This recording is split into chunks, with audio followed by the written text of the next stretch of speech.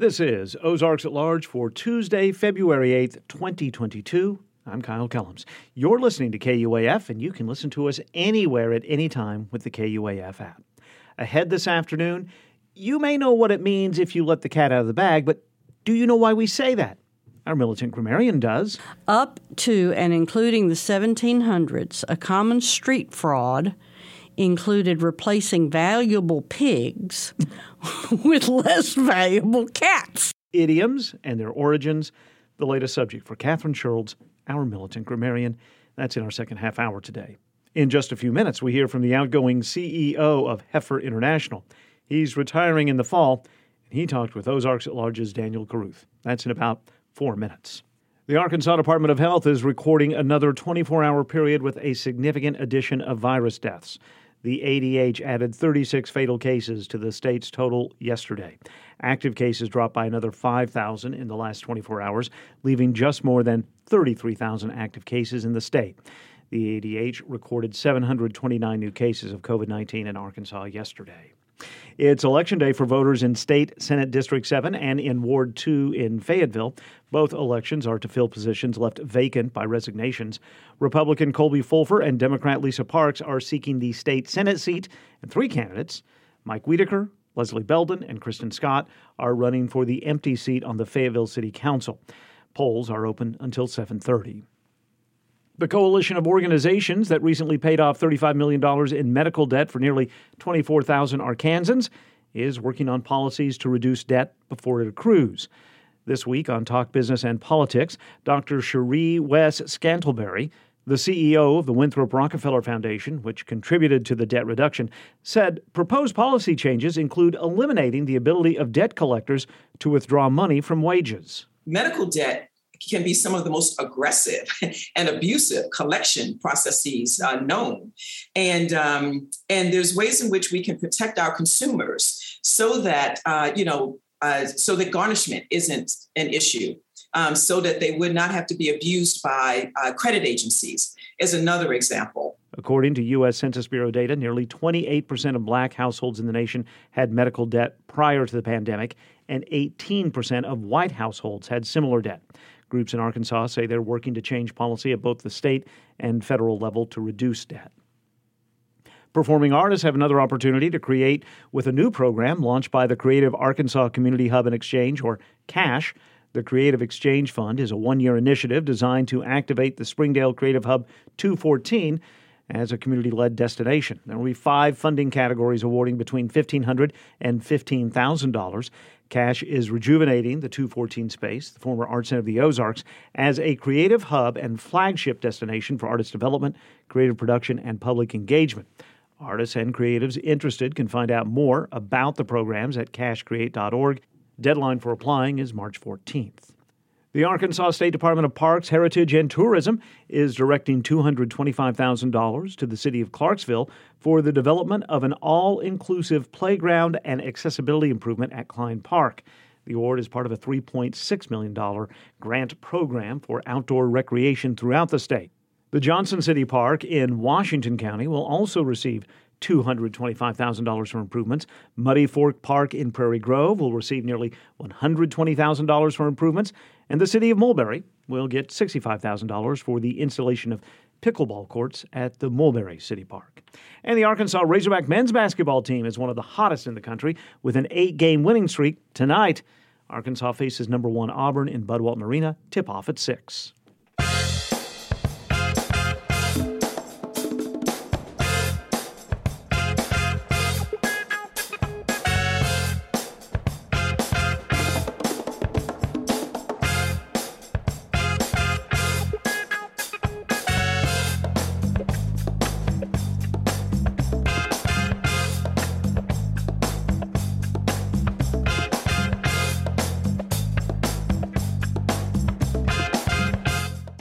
This is Ozarks at Large.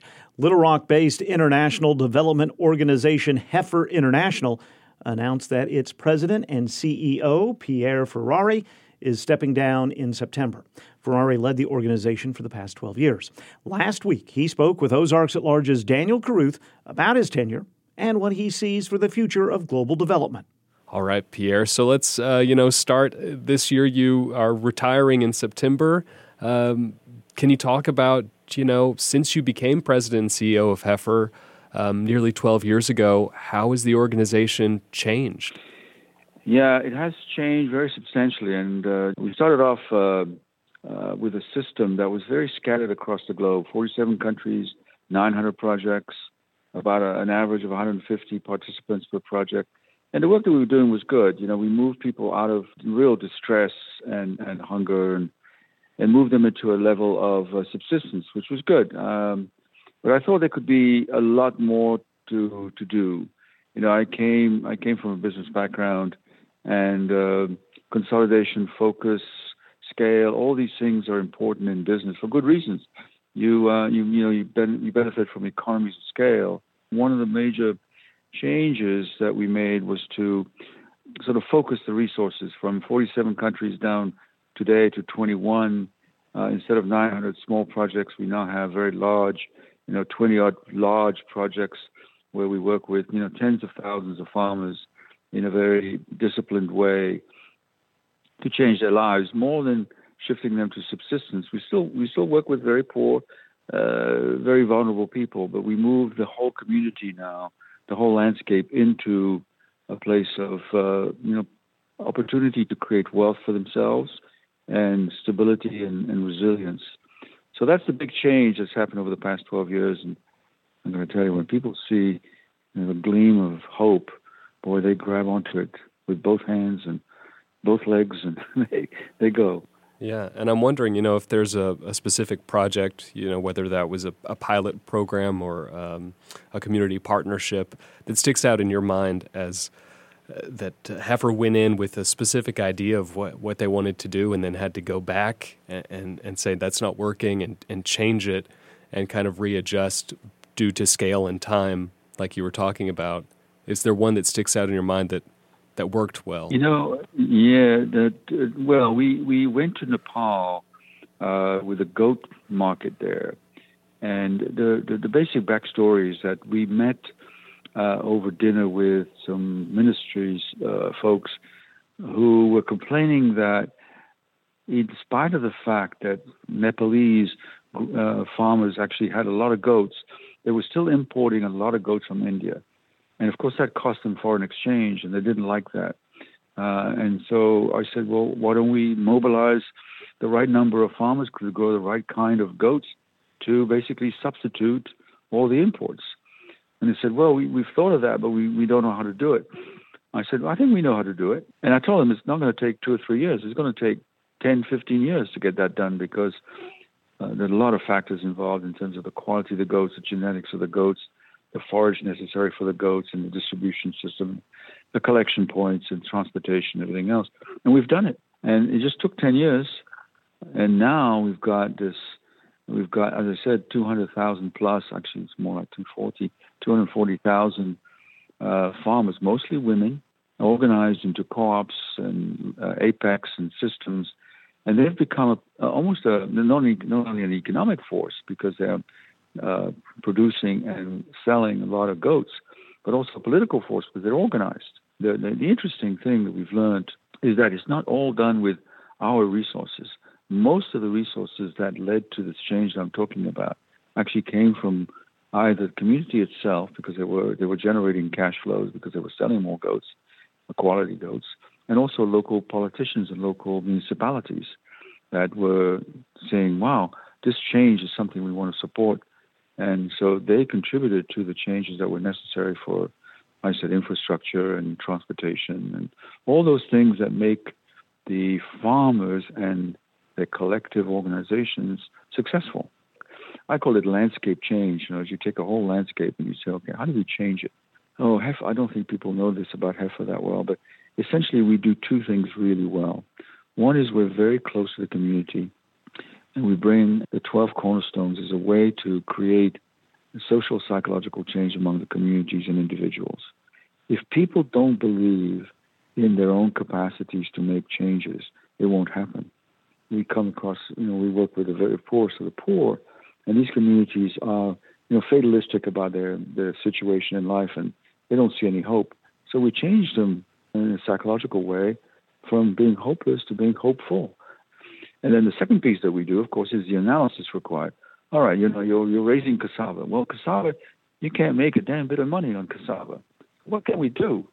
What can we do with the land that you've got? Well, maybe you should be growing corn, or maybe you should be raising chickens or goats or whatever, but something that's profitable. That analysis is something they don't do and never thought about doing. But we do it, and we can come to the communities and say, dairy is a good market for dairy, and we'll help you get started. We'll place, this is what you see in the catalog at Heifer, right? We'll place cows.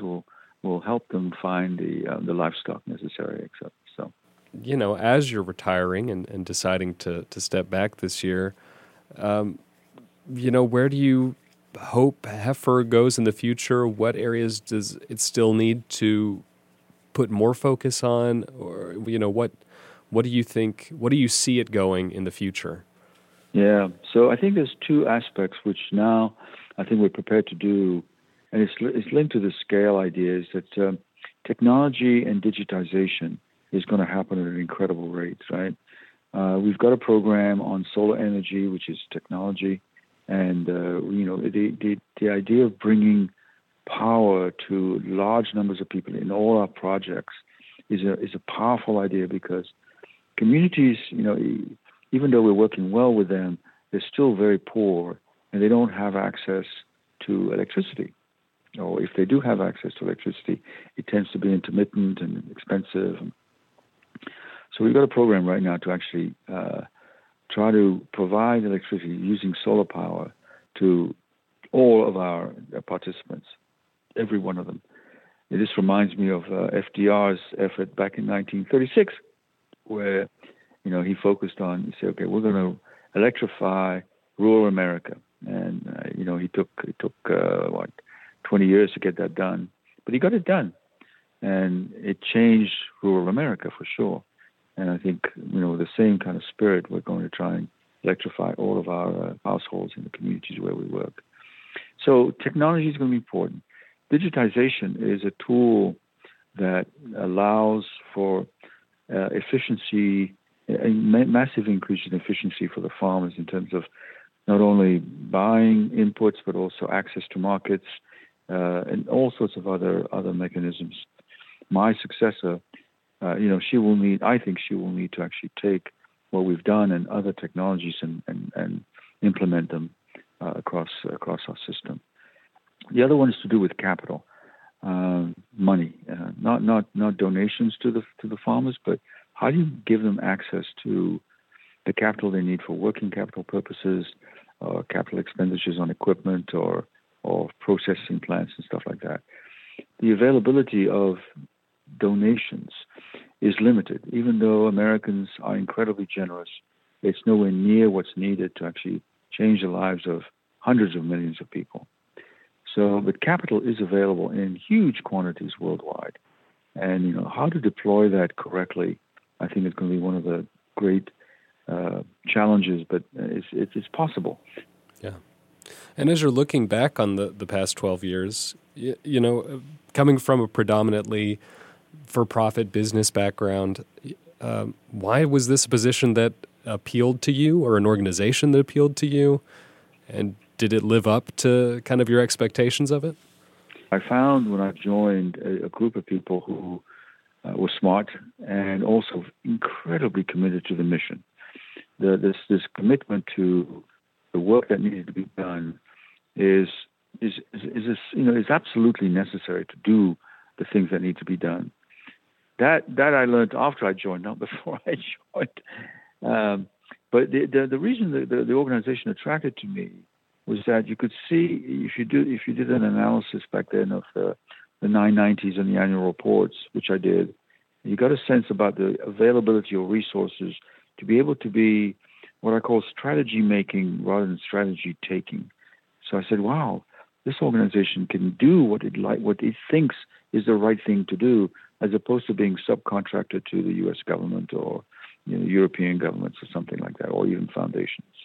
That's why I joined. I said, I think we can do something here. We can do something fundamental, as opposed to just operating, more efficiently as a subcontractor. It's like being an architect rather than being the electrician. And then what's next for you? What does the future hold for Pierre? Yeah. So retirement is the wrong word. I'm going to do an encore, and I'm going to do it. So I'm working globally, right? Obviously, with across the globe with Heifer, but I'm going to go hyper local. I live in an area south of Atlanta, and I think there's some opportunities in terms of working with the local communities in political circles and that kind of thing, so I can improve the lives of local folks, very local. And I've been in Atlanta because I work for Coke and everything else for decades, so I know a fair number of people here locally, and I have no idea what it means exactly. But I've started the process of meeting with some folks I know and say, what could I do, locally? And Georgia is an interesting political state because of its sort of purple nature, without disclosing my particular affiliation, which you probably have guessed by now.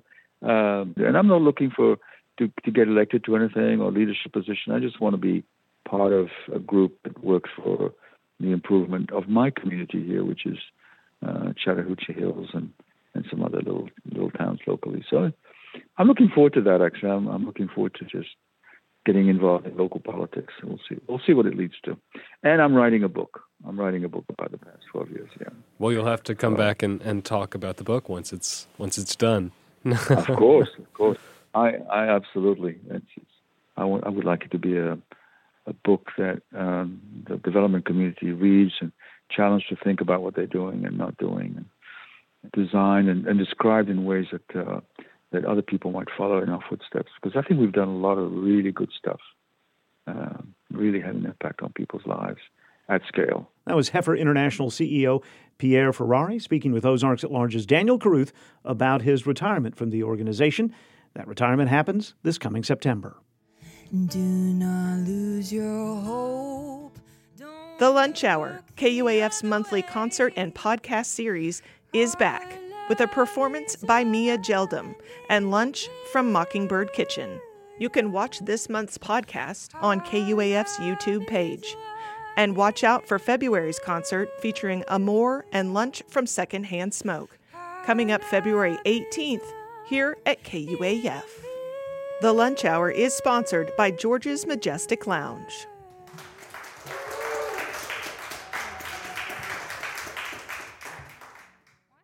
This is Ozarks at Large. At last night's meeting of the Washington County Quorum Court Jail Law Enforcement Courts Committee, a resolution by Justice of the Peace Patrick Deakins expressed appreciation to Dr. Robert Karras, operator of Karras Correctional Health. Karras is under contract to treat county jail detainees. This ordinance states very clearly, we appreciate the work of Dr. Robert Karras and Karras Correctional Medicine.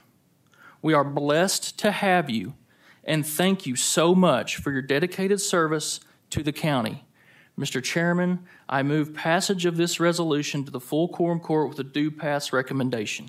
In late 2020, Dr. Karras began administering ivermectin to Washington County jail detainees to treat or prevent COVID-19. It was revealed 9 months later. Ivermectin is commonly used over the counter to deworm large farm animals and by prescription to treat head lice, parasites, and certain skin conditions in people. The U.S. Food and Drug Administration does not approve use of ivermectin to treat or prevent COVID-19. Justice of the Peace Eva Madison asked committee members not to support the resolution. The only reason the sponsor is bringing this is because he's running for county judge and he's trying to win your political favor. Current County Judge Joseph Wood is not seeking re-election and is running for lieutenant governor. Last month, Arkansas ACLU filed a federal lawsuit on behalf of 4 Washington County jail detainees who claim Dr. Karras' treatment made them ill. After public comment from both sides, a majority voted in favor of the non-binding resolution, with J.P. Madison the lone vote against it. Voters in one state Senate district and in one Fayetteville City ward are electing new representatives today in special elections. Last week, Ozarks at Large's Jacqueline Froelich was hiking to work in the snow when she met a couple determined to cast early ballots. Several city snowplows tried in vain to keep streets clear. Two lone hikers, Susan Burkett and Don Lutz, knocked snow out their boots as they entered the post office. John's going to the post office, mail some things, and then we're going to go do early voting. Due to blizzard conditions, all county buildings were closed, but Washington County Courthouse was open for early voting during the blizzard, ahead of a special city council election taking place today. A clear, cool, sunshiny day in Fayetteville. What's your excuse for not getting out to vote? And ahead on today's Ozarks at Large, John Brummett, a columnist for the Arkansas Democrat-Gazette, considers the latest fallout from the January 6th attack on the U.S. Capitol by people not wanting to accept the results of the 2020 election. His weekly conversation with Roby Brock from Talk Business and Politics, just ahead. The Walmart Amp in Rogers welcomes rock duo The Black Keys with special guests Band of Horses and The Velveteers, Thursday, October 13th. Tickets are now available at amptickets.com or 443-5600. This is Ozarks at Large. It is 2022, an election year, and some of the biggest news of last week was connected to 2020, the last big election year. The Republican National Committee last week chastised two GOP members of Congress for participating in an investigation into the January 6th insurrection. This week, Roby Brock, with our partner Talk Business and Politics, discusses that action with John Brummett, a political columnist with the Arkansas Democrat-Gazette. Roby began the conversation. Let's begin with the RNC, Republican National Committee resolution that has garnered so much headline and buzz over the last couple of days, censuring Representatives Liz Cheney and Adam Kinzinger. It's non-binding. It's a partisan political document. It has hyper-partisan language in it. I would expect nothing less. Are we overreacting to this document? Oh, I don't think so. Although, as I explained, you have to have full context on this. It apparently is so that some members of the RNC were so tone deaf that they thought the wording of that resolution merely meant that they were objecting to what they see as overreach, objectionable tactics by the investigating committee on what they see as a partisan basis. I think that some legitimately thought that. Some now are saying that after the fact. But they're responsible for what they put out. They're responsible for what they vote on. And what they vote on did not differentiate in that way. What they voted on made an open-ended statement that left the very clear impression, in fact, said said in effect that the entirety of events of January 6th amounted to legitimate political discourse. Somebody in a serious political organization would read that and, if concerned about the implications of it, propose to amend that sentence to narrow the focus of what we're objecting about. But they didn't, leading me to suspect that they wanted to have it both ways. They wanted to feed the kook rights in their cage over here some red meat. Then they wanted to say for themselves, I didn't mean all of that. Well, it blew up on them, and it blew up on them as it should. And even if they're only referring to tactics, you've got some were citing that the Arizona Republican chairman is a doctor, and this doctor's phone records have been subpoenaed, and patients' privacy would be violated. Well, say that, but here's the reason the Arizona Republican chairman is involved. She and a slate of Republican electors presumed to submit to the Electoral College returns from Arizona, making Trump the winner, though he lost. That's not legitimate political discourse either. It's not beating an officer with a flagpole or breaking windows in the Capitol, but I'm hard-pressed to call that legitimate political discourse. So no, I do not think we're overacting at all. I think the bigger picture is this entire threat posed by the Republicans' continued devotion to Donald Trump, who continues to advance the un-American, undemocratic nonsense that he was cheated out of the presidency. So, you asked, and I answered. This folds into this RNC resolution, and in terms of a bigger picture, the committee that is at the center of this debate revealed some memos this past week that show a very orchestrated plan to substitute these electors in certain states, to commandeer these voting machines by some federal government agency. At the end of the day, I mean, that's some pretty hefty evidence of, you have to read it and believe it because it's not made up. But we are in this day and age where the chaos that gets created on a daily basis to make you not believe what you are reading with your own eyes or hearing with your own ears. And again, this RNC censure resolution is just like that. We said one thing on a piece of paper, but we're saying right. Different. No, we say we didn't say it, but you've created this this madness, and this is this is very serious business. I mean, we got a guy still claiming he won the election. You got a party not largely standing behind him, and you got 24 people running in states to be secretaries of state who openly say Joe Biden didn't legitimately win the presidency, and they presume to be the top election officials in half our states, this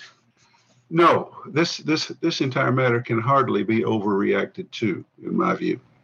Governor Asa Hutchinson, again, kind of divorcing himself from the larger crowd in the Republican Party here, says this censure resolution by the RNC is wrong. It undermines respect for our rule of law and divides our party unnecessarily. I am grateful for those courageous dissenters in the RNC vote. You're not surprised by Governor Hutchinson's reaction to this, but he put that out pretty much unprompted.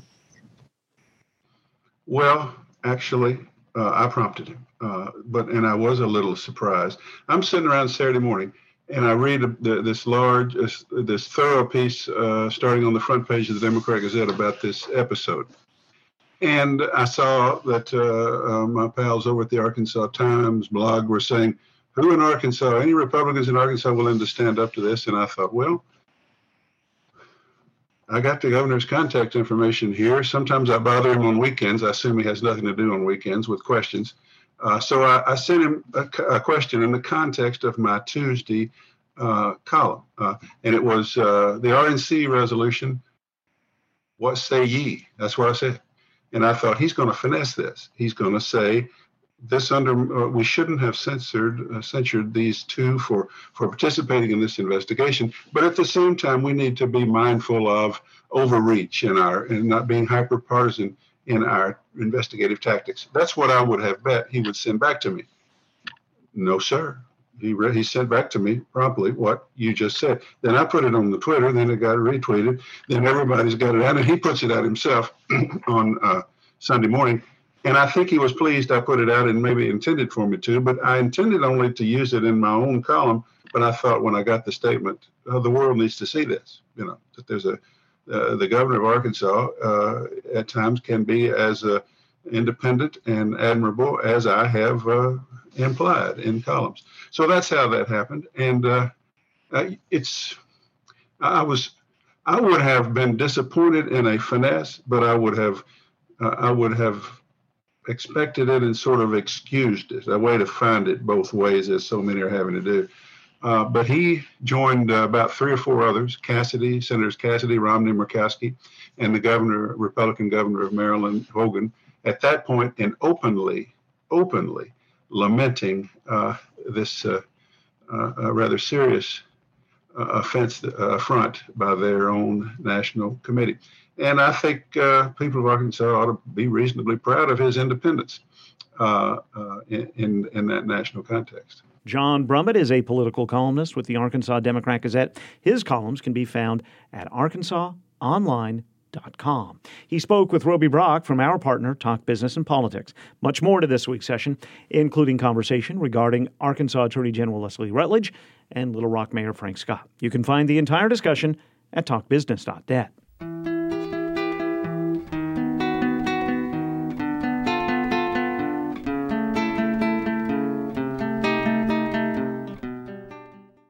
This is Ozarks at Large. In a few hours, the first live recording of the podcast Undisciplined will take place at Into View Art Gallery and Studios in downtown Rogers. The conversation, led by podcast host Dr. Caree Banton, will be about Black entrepreneurship. Undisciplined, now in its second season, is a podcast collaboration between the University of Arkansas's African and African American Studies and KUAF. And it's produced by Ozarks at Large's Matthew Moore. Matthew is with me in the Anthony and Susan Hoy News Studio. Matthew, thank you for coming in. What can we expect tonight? Thanks, Kyle. So one of the topics we talked about way back in the very first episode of the podcast was this idea of the communiversity, bringing the academia that is typically restrained to the university and taking it to the community. This podcast is obviously that in a lot of ways, but we wanted to take it even a step further and literally bring it to the community and have live podcast recordings all across the KUAF listening area.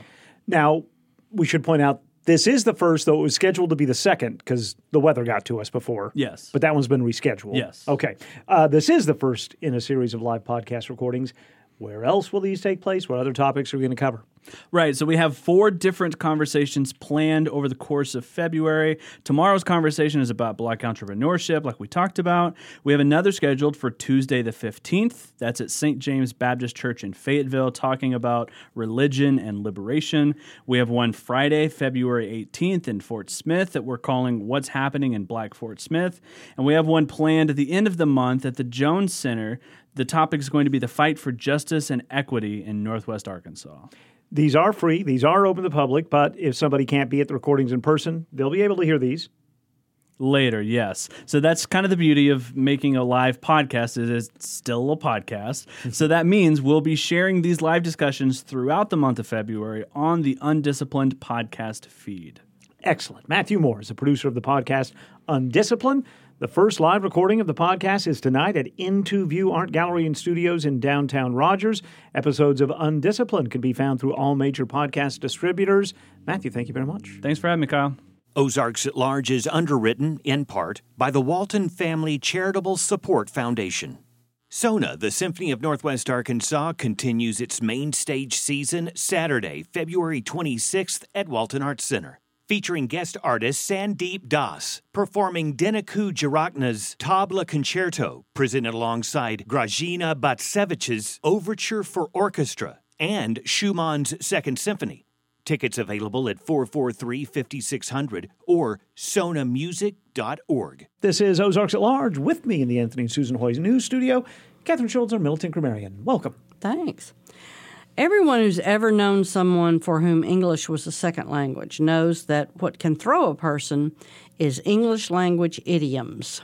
And sometimes English as a first language, especially ones that are older, sure. And then you're younger and... Never heard that, yeah. Well, like, we mentioned a minute ago, if you had something about a dial, dial sure. him up, what the heck does that mean? Right, right.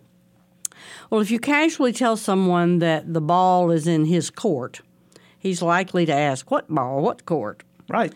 I've found it true as well in trying to learn Spanish. Direct translations often don't mean what the phrase means. So evidently they're in all languages. We tend to take idioms for granted. We've heard them all our lives.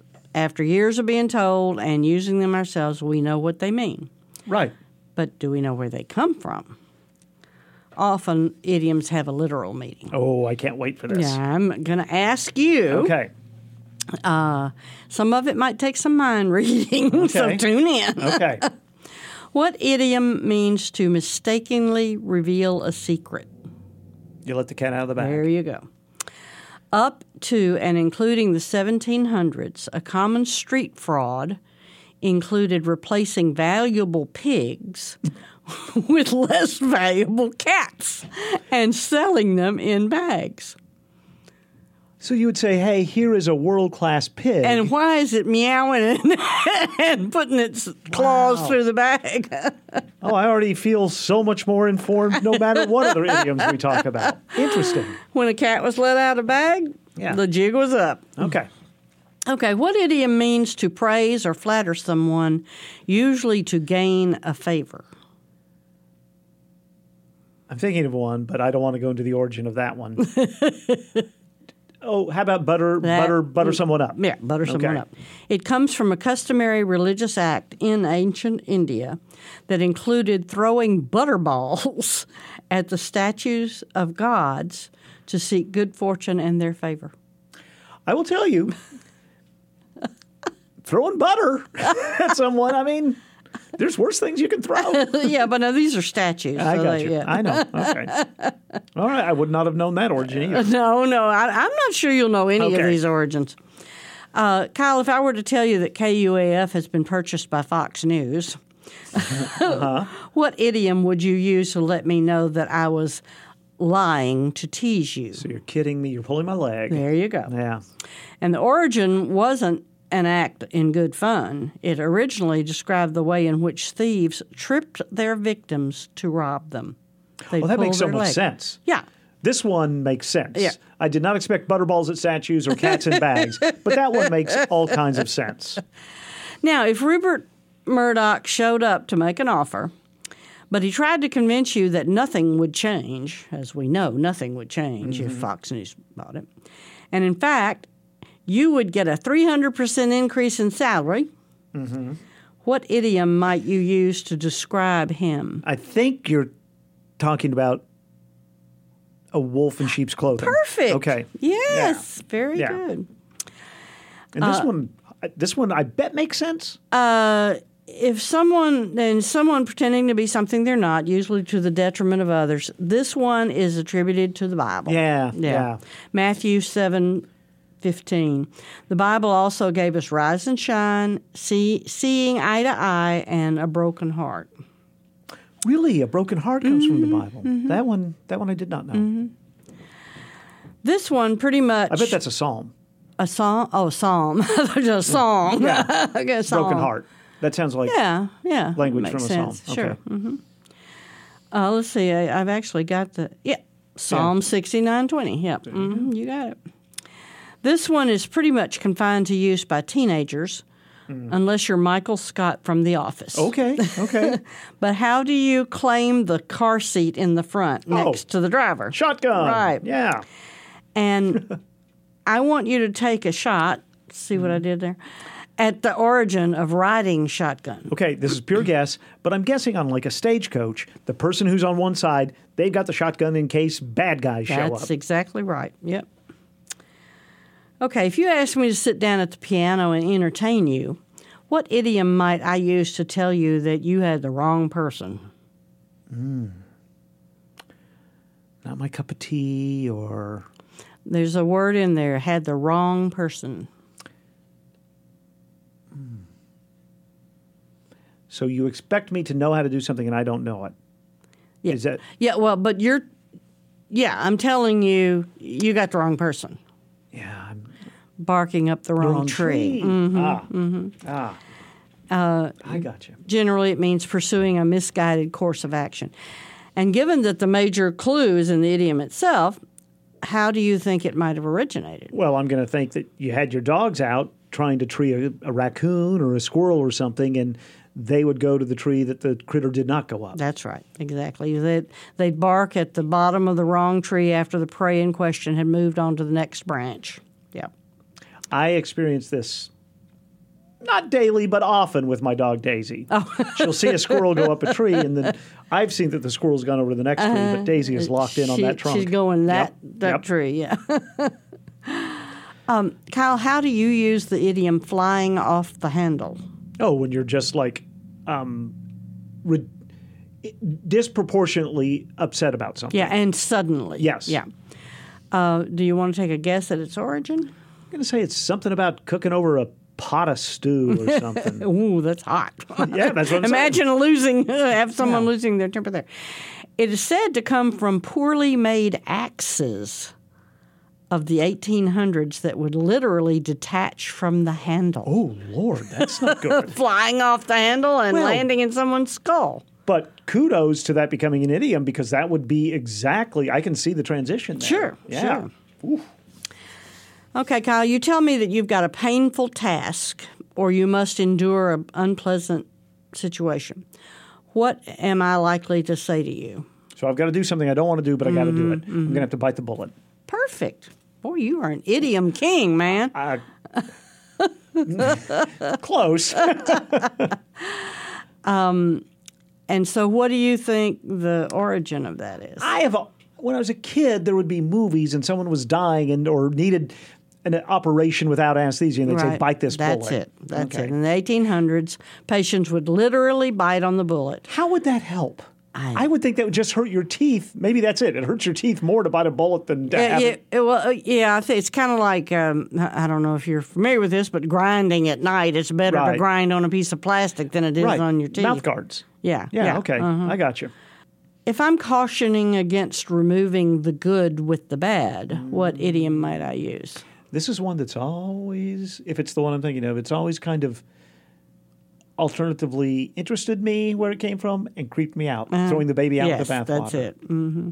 The origin is one I kind of hate to talk about, given that this will be heard while people might be having lunch or dinner. Okay. It allegedly comes from a time when the household bathed in the same water. Okay. First, the Lord would bathe, then the men, then the lady, then the women, then the children, and the babies were last.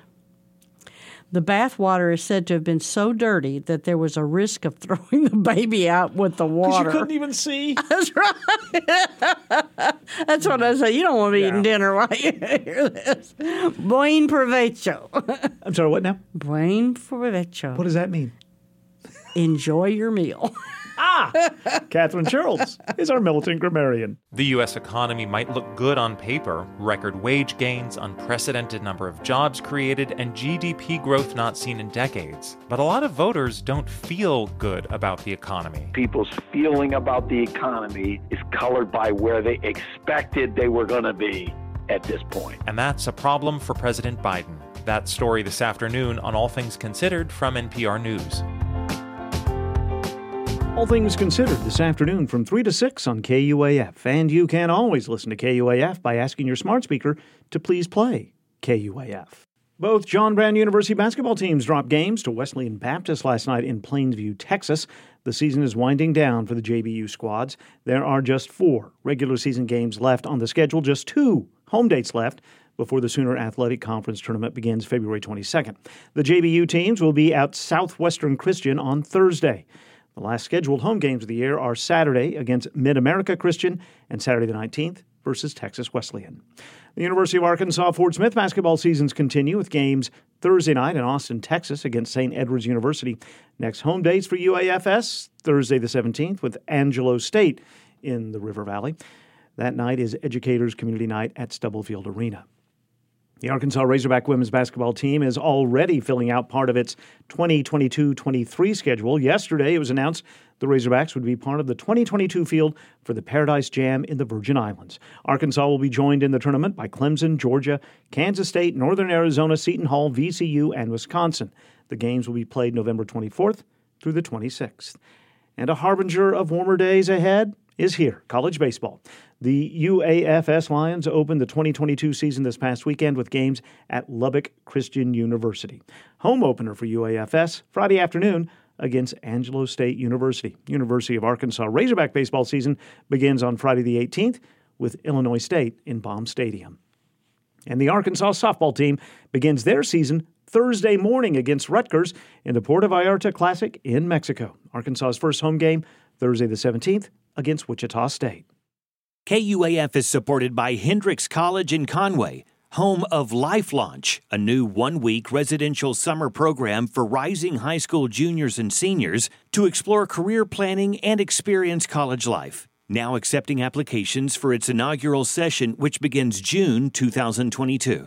More information is available at hendrix.edu/lifelaunch. This is Ozarks at Large. This past weekend, North Song Wild Bird Rehabilitation released a barred owl back into the wild in front of a crowd at the Botanical Garden of the Ozarks. Ozarks at Large's Daniel Carruth was there, and he delivers us this postcard from the event. All right, flies out of the box, I'm sorry. My name is Madison Kennedy. I'm the Medical and Outreach Coordinator for North Song Wild Bird Rehabilitation. Okay, so if you guys don't mind, I'm going to kind of walk around with him, but don't reach out and grab him or anything like that, okay? Yes, so we were presented with a barred owl in early October. We did a surgical procedure on him because he had a broken leg. He also became bilaterally blind, so he was blind in both eyes.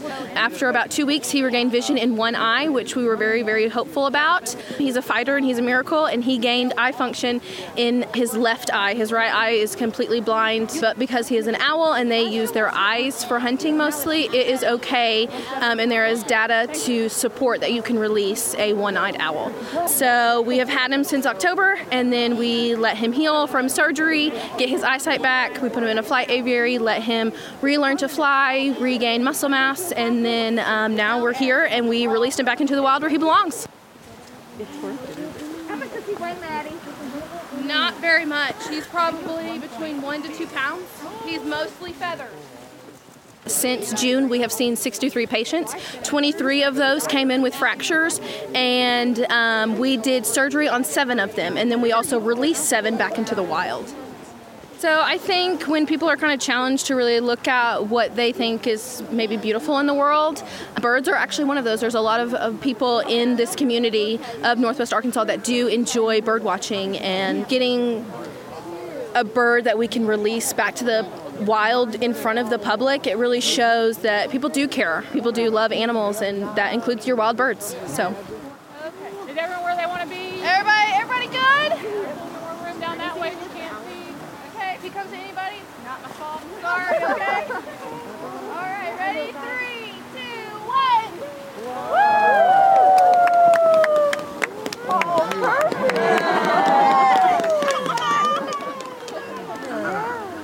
Say bye-bye. Happy. Bye-bye. Even if a story for Ozarks at Large requires Daniel to go outside, like the release of a barred owl at the Botanical Garden of the Ozarks, he still puts the story together inside the Karen Taha News Studio at KUAF. And every weekday morning he's in the Karen Taha News Studio writing up and delivering newscasts about our state and region. You can hear those newscasts every Monday through Friday morning at 5:30 and 7:30 Inside Morning Edition on your public radio station, 91.3 KUAF. For the Central Arkansas Library System, I'm Mark Christ with an Encyclopedia of Arkansas Minute. A black physician in Pine Bluff never refused health care to the poor and uninsured. Cleon Aurelius Flowers was born in Stamps on July 26, 1913, a member of a prominent black family.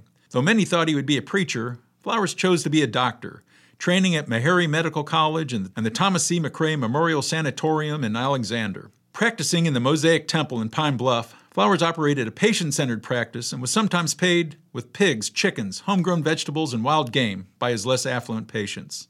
Keeping odd hours to serve his working-class patients, Flowers made house visits and in 1954 received national attention when he successfully delivered a set of conjoined twins at home. Cleon Flowers died on his birthday at his home in 2002 and is buried in Pine Bluff's Forest Lawn Memorial Gardens. In 2014, he was added to the Arkansas Civil Rights Heritage Trail for his work on healthcare equality. To learn more, visit encyclopediaofarkansas.net. Tomorrow on Ozarks at Large, the Washington County Historical Society Black Settlers Committee was formed to cast light on early African American pioneers, both enslaved and free in the region. The compendium was a reaction to the discovery that there were so few items that would come up to a search for writings about blacks in this area of the state. And so, inasmuch as I had served for years on the University of Arkansas's press committee and knew of at least 1 or 2 works or so that had been printed by our press even, that were not even on that listing, I was really eager to get this project started. Ozarks at Large's Jacqueline Froelich has that report for us tomorrow. Plus, we'll have highlights from tonight's live podcast recording of Undisciplined from downtown Rogers. And speaking of downtowns, we'll learn more about an art explosion in downtown Springdale. That and more on tomorrow's Ozarks at Large at noon and 7 p.m. You can also listen at any time with a download from or subscription to the Ozarks at Large podcast through any podcast distributor. I'm Scott Tong. Long-haul COVID affects people months after they've recovered from infection, even sometimes young kids. Ben is 13, and he developed POTS. That's when your heart rate goes up really high. He would just get nauseous and then throw up. Then he started getting foggy-headed. Long COVID in kids, next time on Here and Now. Here and Now begins in just a few minutes at 1 o'clock on KUAF. We now know the 2022 Arkansas Food Hall of Fame inductees. The Arkansas Department of Heritage, sponsors of the Arkansas Food Hall of Fame, announced this year's class yesterday, and Neil's Cafe in Springdale is among 3 restaurants selected for enshrinement. The others, the Colonial Steakhouse of Pine Bluff and Dairy King in Portia, located in Lawrence County. Though there were other nominees from our part of the state in other categories, none selected this year. The food theme event winner for 2022 is the World Championship Duck Gumbo Cook-Off that happens each year in Arkansas County. Proprietors of the year in 2022 are the owners of Trio's Restaurant in Little Rock. Nominees came from the public late last year. The eventual winners were chosen by a committee of Arkansas historians, chefs, food authors, and foodies. Arkansas Heritage, by the way, also honored a Food of the Year, chicken. And speaking of nominees, Northwest Arkansas Community College is seeking nominations for honorary degree recipients. NWAC's honorary degrees recognize community members or individuals associated with NWAC who exemplify outstanding service to NWAC and or the community. And that means enhances the quality of life and is outside of their normal occupational pursuits. Recipients will be recognized during NWAC's commencement ceremony in May this year. Nominee service should be in at least one of the areas of educational service, humanitarian service, arts and letters, servant leadership, and or entrepreneurial leadership. Nominations now open and due by March 1st. If you'd like to make a nomination, nwac.edu/honorary degree nomination. And if you live in Bella Vista, you can nominate that lamp or piece of art to be sold as part of the citywide garage sale there in late April. That's a little bit away from now. The city is planning to have the citywide garage sale, but they're going to see how our ongoing experience with the pandemic continues before making full details about how it will proceed. But right now it's on. It's scheduled for Friday and Saturday, April 29th and 30th. Rain dates for the following Friday and Saturday. If you'd like more details, follow the links at bellavistaneighbor.com.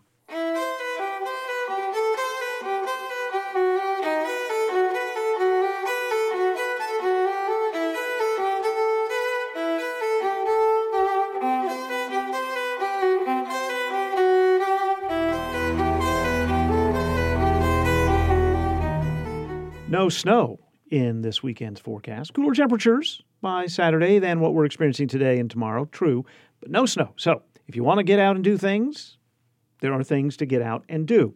Downtown Springdale will host the first free art walk of 2022 in downtown Springdale. It's from 11 until 4 Saturday. It will showcase creatives from downtown Springdale inside galleries, inside museums, inside makerspaces and boutiques, exhibitions and entertainment included. There is an art walk map available at R. McClintock Fine Woodworking Shop. If you'd like to know more details about Saturday's downtown walk, you can go to downtownspringdale.org. The Museum of Native American History, MONA, is hosting Creative Visions, Love Letters to Your Family History with Bobby C. Martin. That, too, is Saturday. That's at 4:30 in the afternoon. He's a Muskogee Creek artist, and he'll lead a collage workshop. Registration is required. There is a fee for supplies. For more information, mona.us. That's MONAH.us. And the Northwest Arkansas Jazz Society will host Hunter Tones at Roots HQ Friday night at 7:30. Roots HQ just on the corner of the Fayetteville Square. Tickets and information available at digjazz.com. This is 91.3 KUAF, Fayetteville, Fort Smith, Bentonville, and Poto, Oklahoma. Timothy Dennis produced today's show. Contributors included Daniel Caruth, Matthew Moore, Catherine Sherrills, and Mark Christ. Thanks as well to Jacqueline Froelich for giving us information about last night's Washington County Quorum Court Committee meeting. Our conversations between John Brummett and Roby Brock are part of our continuing relationship with Talk Business and Politics. KUAF's underwriting director is Rhonda Dillard. Additional material today from KUAR in Little Rock. From the Carver Center for Public Radio, I'm Kyle Kellums.